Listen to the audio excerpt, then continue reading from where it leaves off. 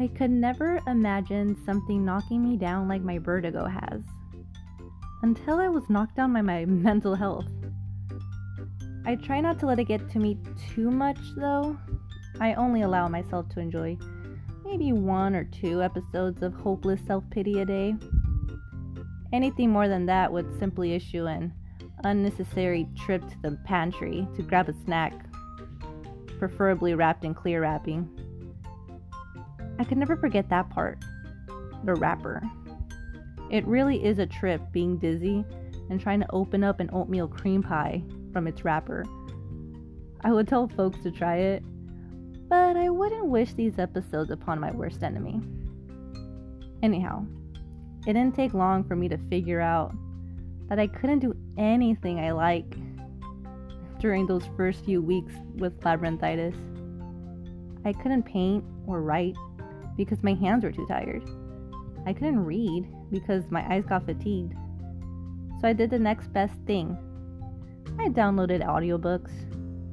Honestly, I may never read again, and I'd be perfectly happy knowing that I could listen to middle-aged men perform the voices of fictional noble ladies in epic fantasies.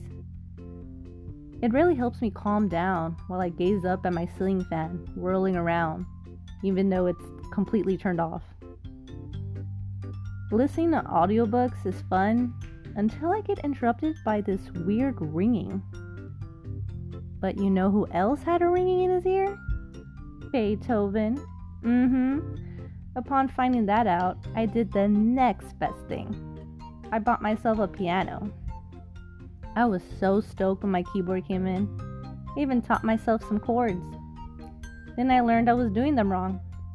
But that's okay, because the fatigue in my hands is improving. The earache, not so much. My friend asked me if that was how Beethoven became deaf, and I said I don't know. But he must have had a crappy time in his 20s too. A lot of people assume my generation feels invincible. I might not have the stamina to speak for my entire generation, but I want to speak for us dizzy folks out there. The ones who feel too tired to move. The ones who wake up wondering whether they're dreaming or awake. Either way, it all feels like a nightmare. And the ones who collapse without a choice or a say. Oh, and most importantly, the ones who are terrified. Afraid an episode will happen again. Maybe at the worst place, at the wrong time. Feeling helpless is the complete opposite of feeling invincible. Like an oatmeal cream pie without its wrapper. A terrible analogy, I know, but that's the thing.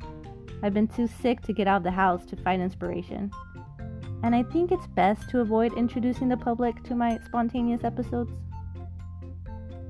I find inspiration in other people's stories, especially dead ones. Like Beethoven, or Vincent van Gogh, who also suffered from vertigo. I definitely understand why he cut his ears off. Would I do it? No, not with my lack of precision. I can barely cut a straight line, and that's without being dizzy. So how did they manage to create masterpieces in spite of all that? I don't know. I have a hunch it starts with getting out of bed after a good round of depression and just trying. A wrong music note is not definite, and a weird looking brushstroke is not permanent. And even if it is, maybe it'll look cool enough to make someone else rich after I die. One try after another, and perhaps something might come out nice. And when it does, I hope I finally feel invincible.